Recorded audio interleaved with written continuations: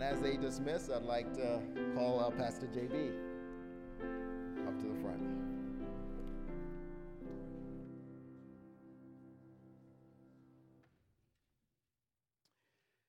Let the church say amen. Amen. It is good to see you all this morning. I pray that you have had a decent week, if not a good week, leading up until worship. But regardless, if you had a good or a bad or a decent week, may the Lord meet us now. Amen?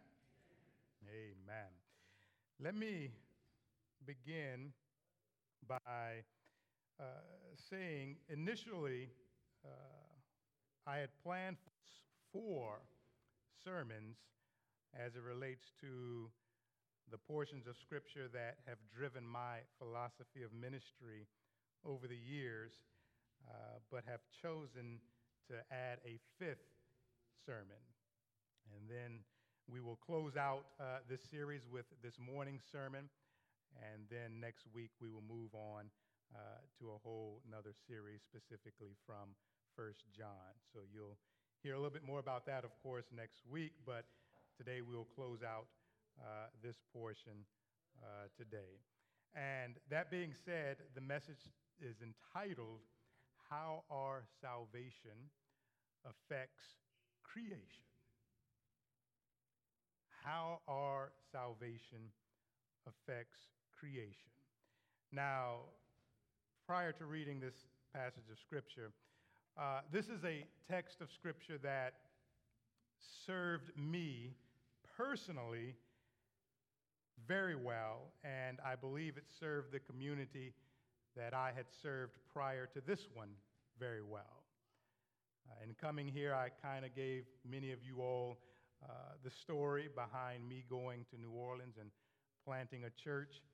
And of course, if you're familiar with the city of New Orleans on some level, you'll at least remember that there was a major flood that took out major portions of the city. And when we moved there, we had to be mindful of the fact that God was not only calling us to plant a church and to introduce Jesus to folks who may not have known him, but we had a responsibility to rebuild a community in which we saw as a responsibility of ours and of our salvation. So this text itself was very, very important for me, and I believe it has something to say to us even in our context here. So we'll think a little bit about that here shortly. But if you can, I'll invite you to rise. If you are able, of course. The scripture this morning comes from Romans chapter 8. We'll look at verses 18 through 25. If you're visiting, I'll read this portion of scripture in your hearing, and then I will say a short prayer, after which you can take your seat. Romans 8, beginning at verse number 18, the Apostle Paul says this to the Christians in Rome. He says, "For I consider that the sufferings of this present time are not worth comparing with the glory that is to be revealed to us. For the creation waits with eager longing for the revealing of the sons of God. For the creation was subjected to futility, not willingly, but because of him who subjected it in hope, that the creation itself will be set free from its bondage to corruption and obtain the freedom of the glory of the children of God. For we know that the whole creation has been groaning together in the pains of childbirth until now. And not only the creation, but we ourselves, who have the first fruits of the Spirit, groan inwardly as we wait eagerly for adoption as sons, the redemption of our bodies. For in this hope we were saved. Now hope that is seen is not hope, for who hopes for what he sees?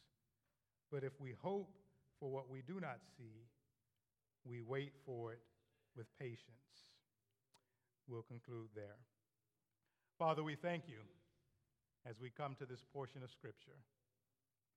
And as we look at it, Lord, we ask that your Spirit would help us to feed upon that which you are attempting to feed us from it. Thank you, Lord, for this opportunity to look into your word. May your blessings be upon us as we spend some time in it. It's in Jesus' name that we pray. Amen.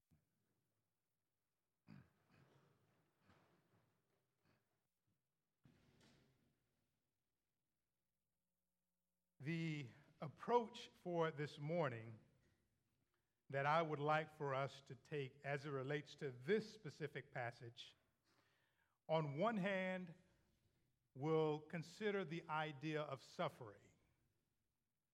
On the opposite end is the idea of glory.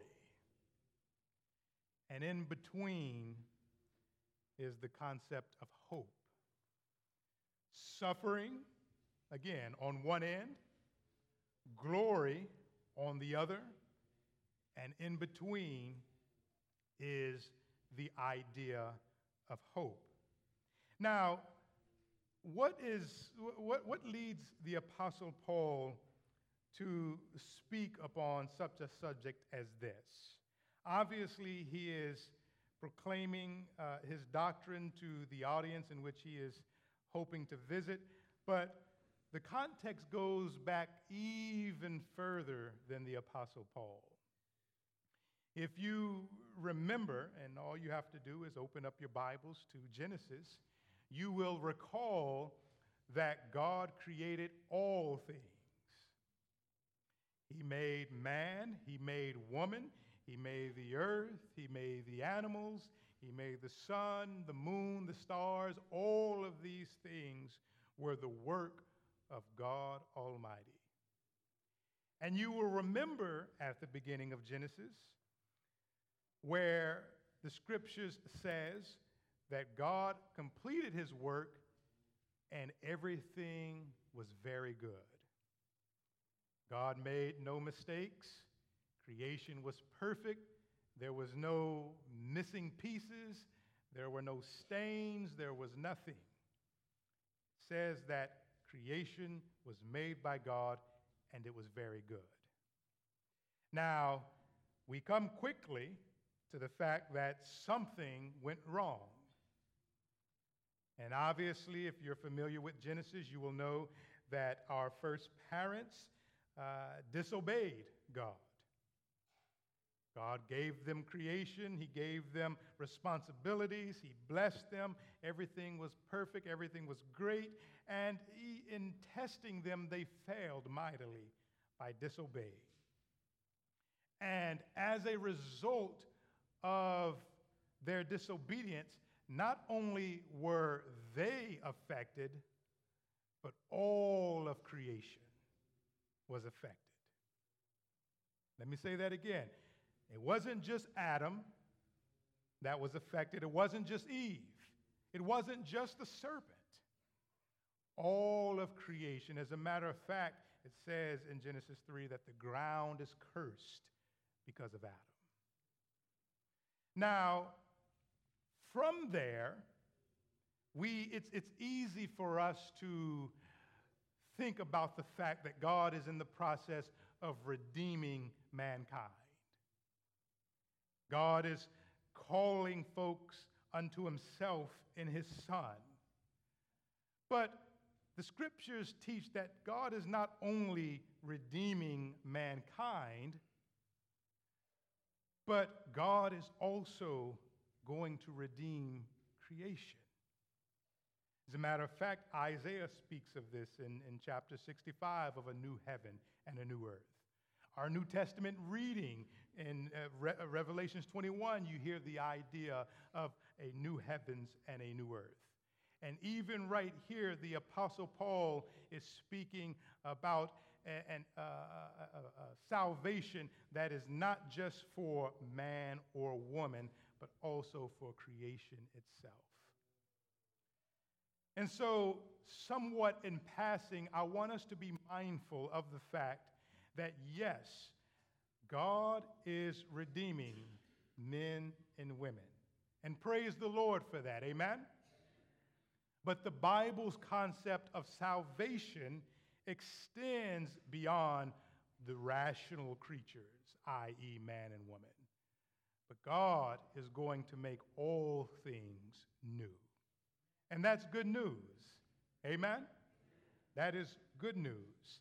So the Apostle Paul is headed in that direction of all things being made new. But he starts off, for example, in verse number 18. He says, for I consider that the sufferings of this present time,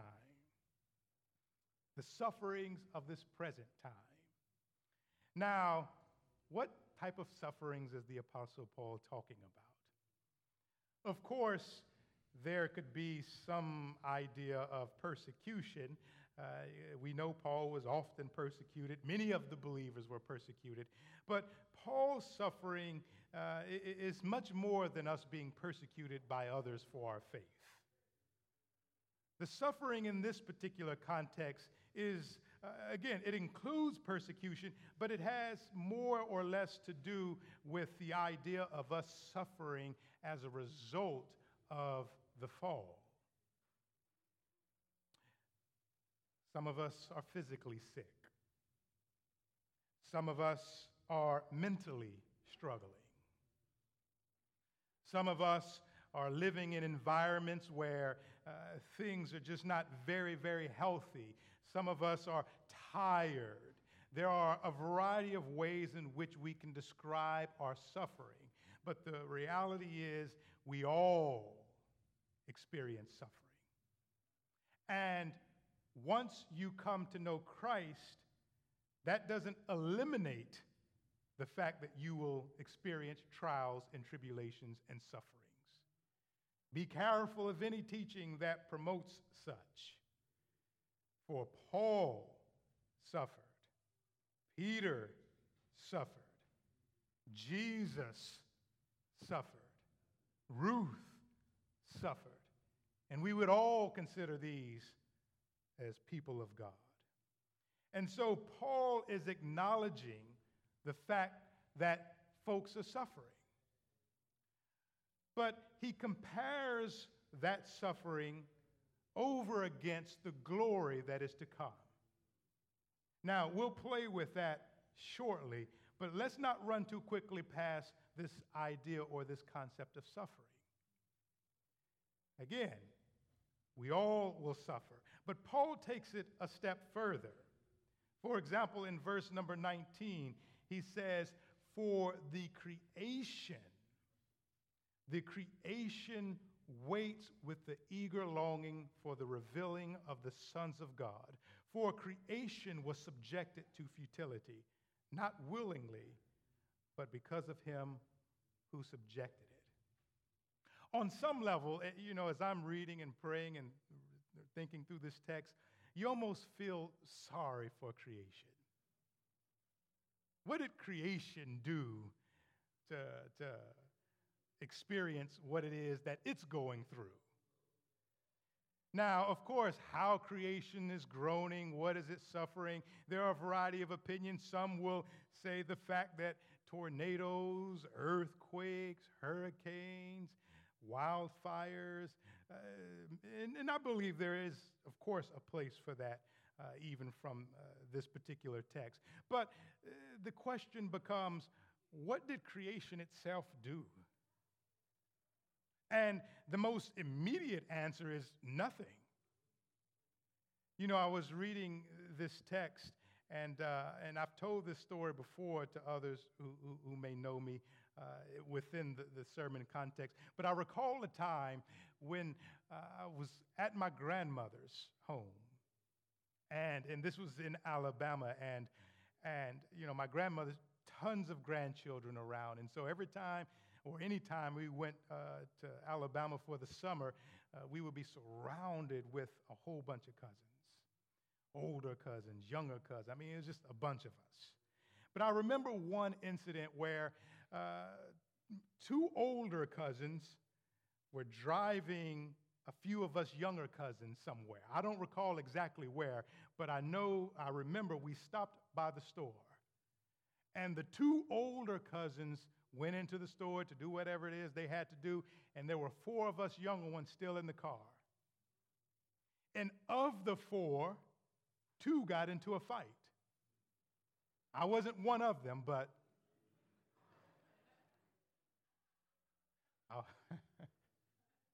I wasn't holy then, but I wasn't fighting then either.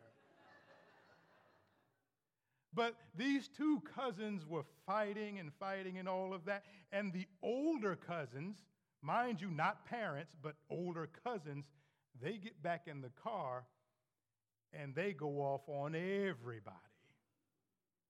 And they say, one of the cousins in particular say, you know what? Soon as we get back home, I'm whooping every one of you. And she did, by the way. And mind you, I wasn't fighting. I didn't instigate. I didn't do anything. But I suffered the consequences of my other cousins. And on some level, that is what happened to creation. Adam and Eve disobeyed God. And their disobedience didn't just affect them, it affected everything else. And as a side note, this is why we also need to be mindful of our witnesses. We need to be mindful as believers, as a church, that our actions, for good or for bad, not only affect us, but affects others around us. That's what happened with creation itself. Now, what's interesting is the text suggests that it was God who subjected the creation to this futility. Again, the creation, I want you to see this picture. It's the word groaning. Imagine being in some sort of pain with the expectation of healing around the corner. So creation, it's there, and it knows that something is better, is coming, but it's hard waiting for it. And Paul says that when God subjected creation to futility, and in the midst of his groaning, he did so in hope. In other words, God didn't subject creation without a plan to redeem the creation. It's kind of like God having a purpose in disciplining us. God doesn't discipline us just for the sake of getting us. There's redemption, there's purpose, there's sanctification in that whole disciplining process. Well, when creation was subjected, there was hope that was tied to such. Now, that being said, I hope I've laid the stage on some level at least that all of creation has been affected by the fall. And it's easy, and I need not spend too much time reflecting on how we have been affected by the fall. I've alluded to it somewhat earlier. We're in pain. Relationships are broken. Crime. All various sorts of sin. Sickness. All of these things. We can go on and on and on and on about how we have been affected.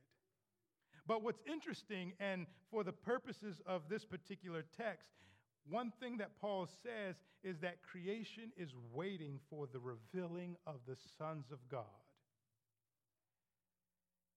Creation is waiting. Now, this is eschatological in nature. And for those who may, what in the world does that word mean? This has a lot to do with what is yet to come. In other words, once Christ decides to come back and God decides to make things fully new, then creation itself will experience what God had planned for it fully. That is at the later times. Creation is waiting for the revealing of the sons of God. Now, having said that, this reminds me that while that is yet to come, there is a sense in which creation is affected even now. I think of someone in particular, I need not make mention of their name, but the way I've known them to utilize this text and other texts, in their thinking, I am called, they are called to love their neighbor, to love whoever comes into their existence or into their sphere. But they also say, you know what, I have a responsibility to creation. And I'm thinking, well, how do you interact with creation then? How does your salvation interact with creation? And they have said, well, when I go cut my grass, I'm doing it to the glory of God. The way I treat my animals, my pets, I'm doing it for the glory and the honor of God. The way I pick up trash off the streets, I do all of this. And of course, you don't have to be a believer to do that. There are folks who don't believe in Jesus who do that. But this person says that, well, the difference is the reason for which I am doing it. I have been redeemed, I have been saved, and as a result, not only am I going to treat my fellow man or fellow woman in a certain kind of way, I'm going to treat anything else that God has given to me in a way that honors him. And brothers and sisters, I appreciate that, I like that, I take that. And I want to remind us as a church, there are various ways in which we can view the concept of creation. For example, I suggested in New Orleans, I thought of the community itself as creation groaning. Is our community, in what ways is Penn Lucy groaning, waiting for us? In what ways is the city of Baltimore groaning, waiting for us? Again, I know that this text in and of itself is thinking about a future end time, but there's glimmers of it being seen even in the now and present. And again, I don't want to run too quickly, but how is creation waiting for faith? And just to repeat, how is Penn Lucy? What are the groanings of the neighborhood that this church is in? What are the groanings of the neighborhood? Do we recognize the groanings? And how is it that Penn Lucy is waiting for faith? How is it that Baltimore is groaning and waiting for faith? And these are questions that we all should be pondering in some form or fashion. Again, we should be serving our fellow brothers and sisters. We should be serving one another. But our salvation is not just about us. Our salvation should affect everything and everyone that we come in contact with. Now, that being said, we shouldn't overpromise anything that we have no ultimate control over. What do I mean by that? Going back up to verse number 18, Paul contrasts the suffering with the glory that is to come. And let me say, I 100% believe, I 100% accept what Paul is communicating here, that there is something far better, far greater that is ahead of us, and that this thing that is ahead of us is far greater than the pain that we may experience now. Now, practically, when you meet with someone, we don't just write off their groanings or their pain or their suffering by simply saying, remember the glory that is to come. You communicate that, but you do what you can while it's in your power and your resources to serve your brother and sister and to alleviate whatever pain and so on and so forth. But there are cases, there will be cases, where there's absolutely nothing we can do. And the only thing that we can do is hope and rest upon the Word of God. There are times where, for example, folks are suffering and there's nothing the doctors can do. There's nothing mama can do. There's nothing a friend or a spouse or a parent or whoever can do. And all we can do is cry out in hope that the Lord will remember us and that the Lord will keep us. This is a hope that many of us need. This is the hope that our community will need. This is the hope that the city will need. And this is one of the things that I am encouraged by. And let me say this in a weird kind of way. Be careful of what you're hoping for or who you're hoping in. What I mean by that is, oftentimes we find ourselves disappointed because we're hoping in something that was never promised or guaranteed. And we often let people down because we give them a false hope in something that was never promised or guaranteed. I can't promise someone wealth and riches physically. I can't promise someone that their health, they will get better as much as I will pray and I will hope and I will call out the name of the Lord for such. That is not something I can promise in the here and now.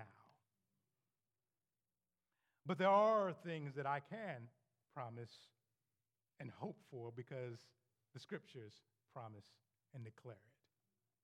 For one, the text itself says that the sufferings that we now experience will not compare to the glory that is to come.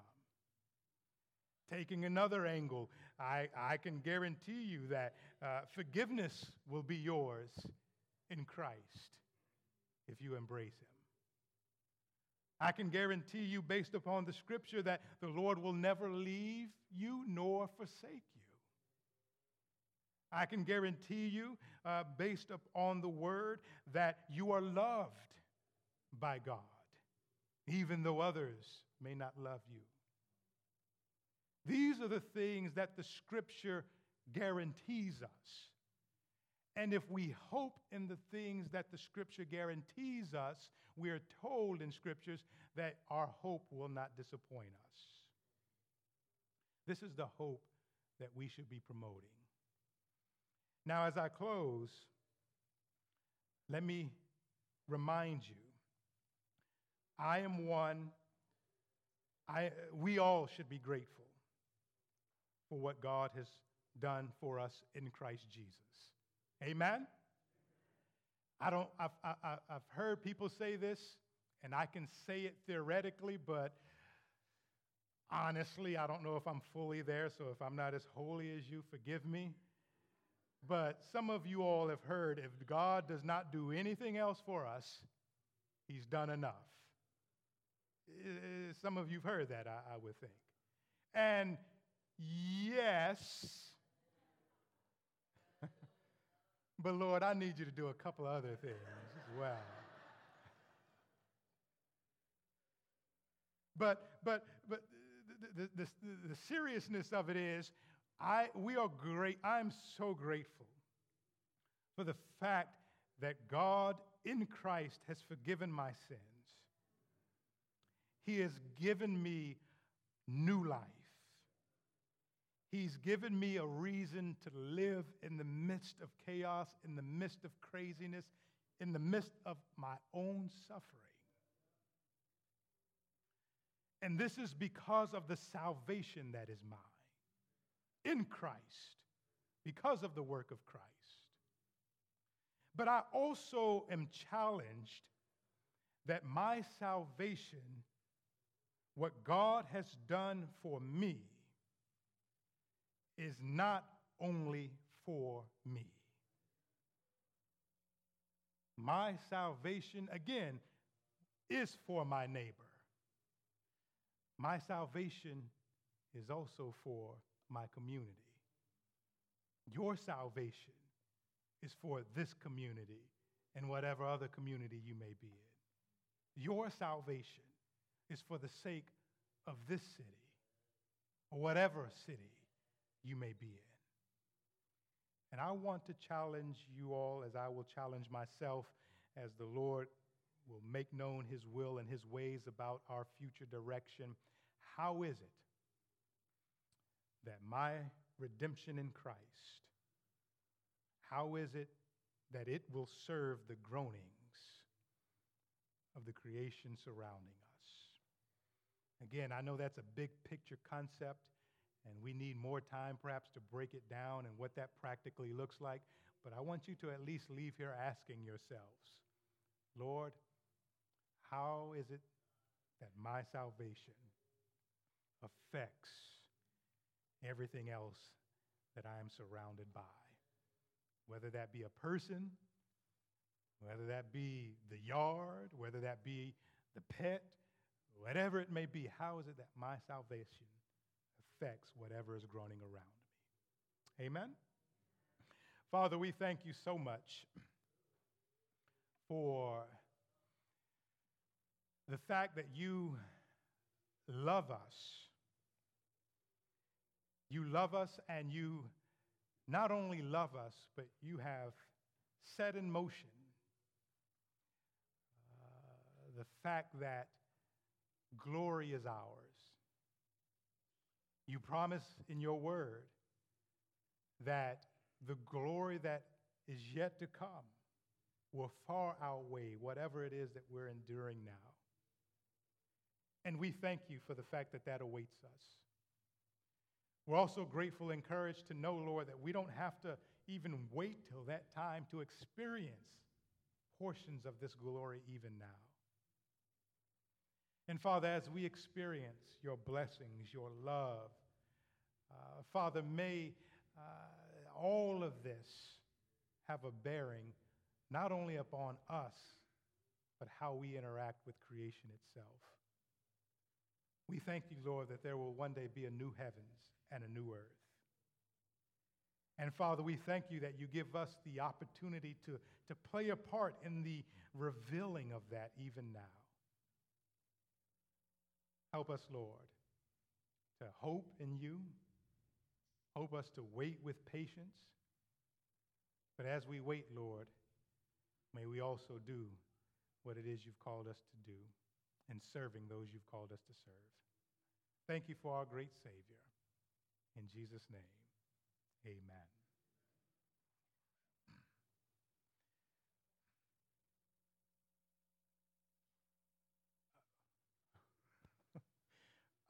Pardon me a quick sec. This is first time communion, but I am excited. Is the closing song before or after? It's after? Okay. Have mercy. Jesus has mercy, so okay. So you have mercy. Amen.